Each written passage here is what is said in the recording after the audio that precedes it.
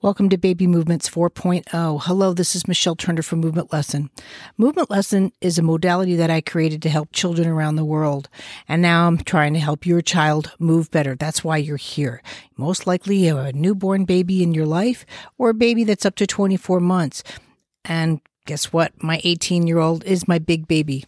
But that baby is entitled to your attention, but also to learn their movements. And they learn the movements from you, meaning that sometimes you restrict movements get restricted, movements aren't created, they're not initiated. And that's why I'm here to talk about my 99 super baby secrets to help your baby move better and be in a position to develop into an adult, right? All the foundational movements happen really birth to 5 months. Those are real crucial times. And most people are only thinking about eating, feeding, and, eliminating car seats. So in this section, your baby's sucking and feeding. This is super baby secret number 10. Your super baby should be able to latch on immediately after birth, meaning nurse. Now, your baby just went through a delivery process. Now, that delivery process you think is just being born, but there's many different ways of being born. Typically, your baby is born without drugs in a natural, full-term vaginal delivery. That doesn't always happen. Sometimes there's medication or drugs involved, and other times, too, there's surgery involved, which is a cesarean section. So we're just going to briefly talk about the different areas, but your baby really, it's the coolest thing. If you haven't seen it, there's a video, and I'm going to post it up into my Facebook group on a breast crawl. And babies, if they're not touched, they actually can be put right on your stomach after birth, and they will crawl. They will crawl up to your breast. Now, they will literally look at one breast, and you think that's the one that they're going to go to, and they'll get into position off that breast, and then all of a sudden they, like little turtles, reach their heads up and latch on to the other side.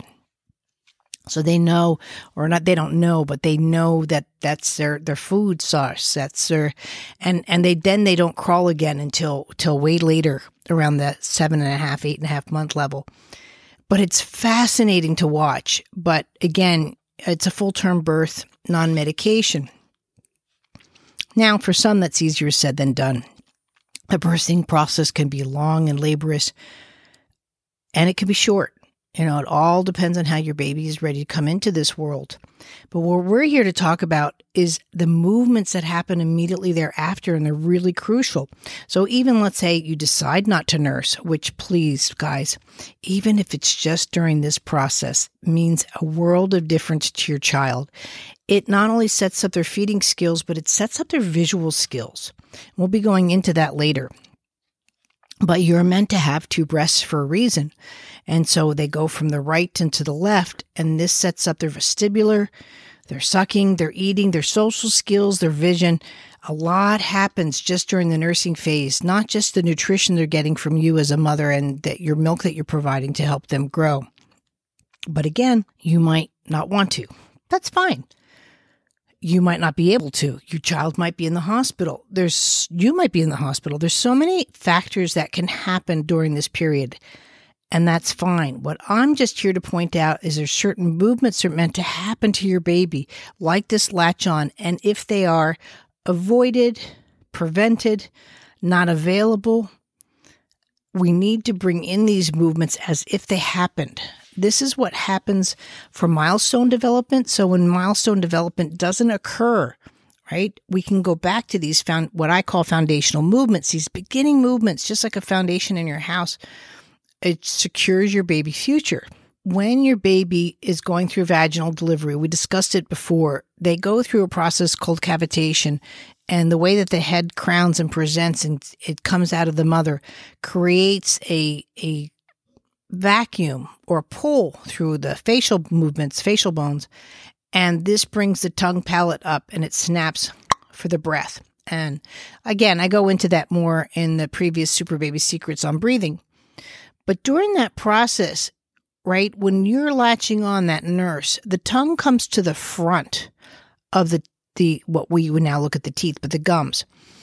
A bottle-fed baby sucks through the back of the mouth, right? So there's that. But really, when you're looking at a cesarean section, let's say, Everyone assumes that a cesarean section is a head-first baby. Well, that's not necessarily true. Imagine your baby's already presented in position, right? The head's down in the vaginal canal. They're cutting you open, which is what happens, and they might say pull foot first. This changes the dichotomy, first of all, of the suck patterning that needs to go on, your breath patterning, or can. And so trying to latch on might be a little bit more difficult or not available because the child hasn't had that first initial stimulation. Something that you can possibly do to go in and just literally create that little, with maybe a finger first. But that latching on process is really, really important. And also the fact that it's bilateral, meaning both sides. Tilting your baby and having them draw off to the right and tilting your baby and having them draw off to the left, right? That creates the same foundational movements of eating and sucking in that sense in a dual positioning, right? So if you are going to bottle feed, what I really suggest is you go to a much smaller bottle and also make sure you're hand dominant. Most of us are right-handed, and so you're only going to feed your baby with your right hand. Make sure you're feeding your baby with both hands, almost as if they're nursing, right? This is really, really important. Like I said, just their vision, their visual field, and how they scan over and go into the right and into the left. And again, that vestibular, being able to be handed to someone to the right and then to the left, really all happens from this first kind of latch on. It's a very, very important milestone. It shows up in riding bicycles and using scissors, crawling. These are just such the foundation of really literally crossing midline in eating. It is so, so important. But yes, your baby should latch on. If your baby has respiratory distress, right, they will choose breathing over the suck swallow, right? You too.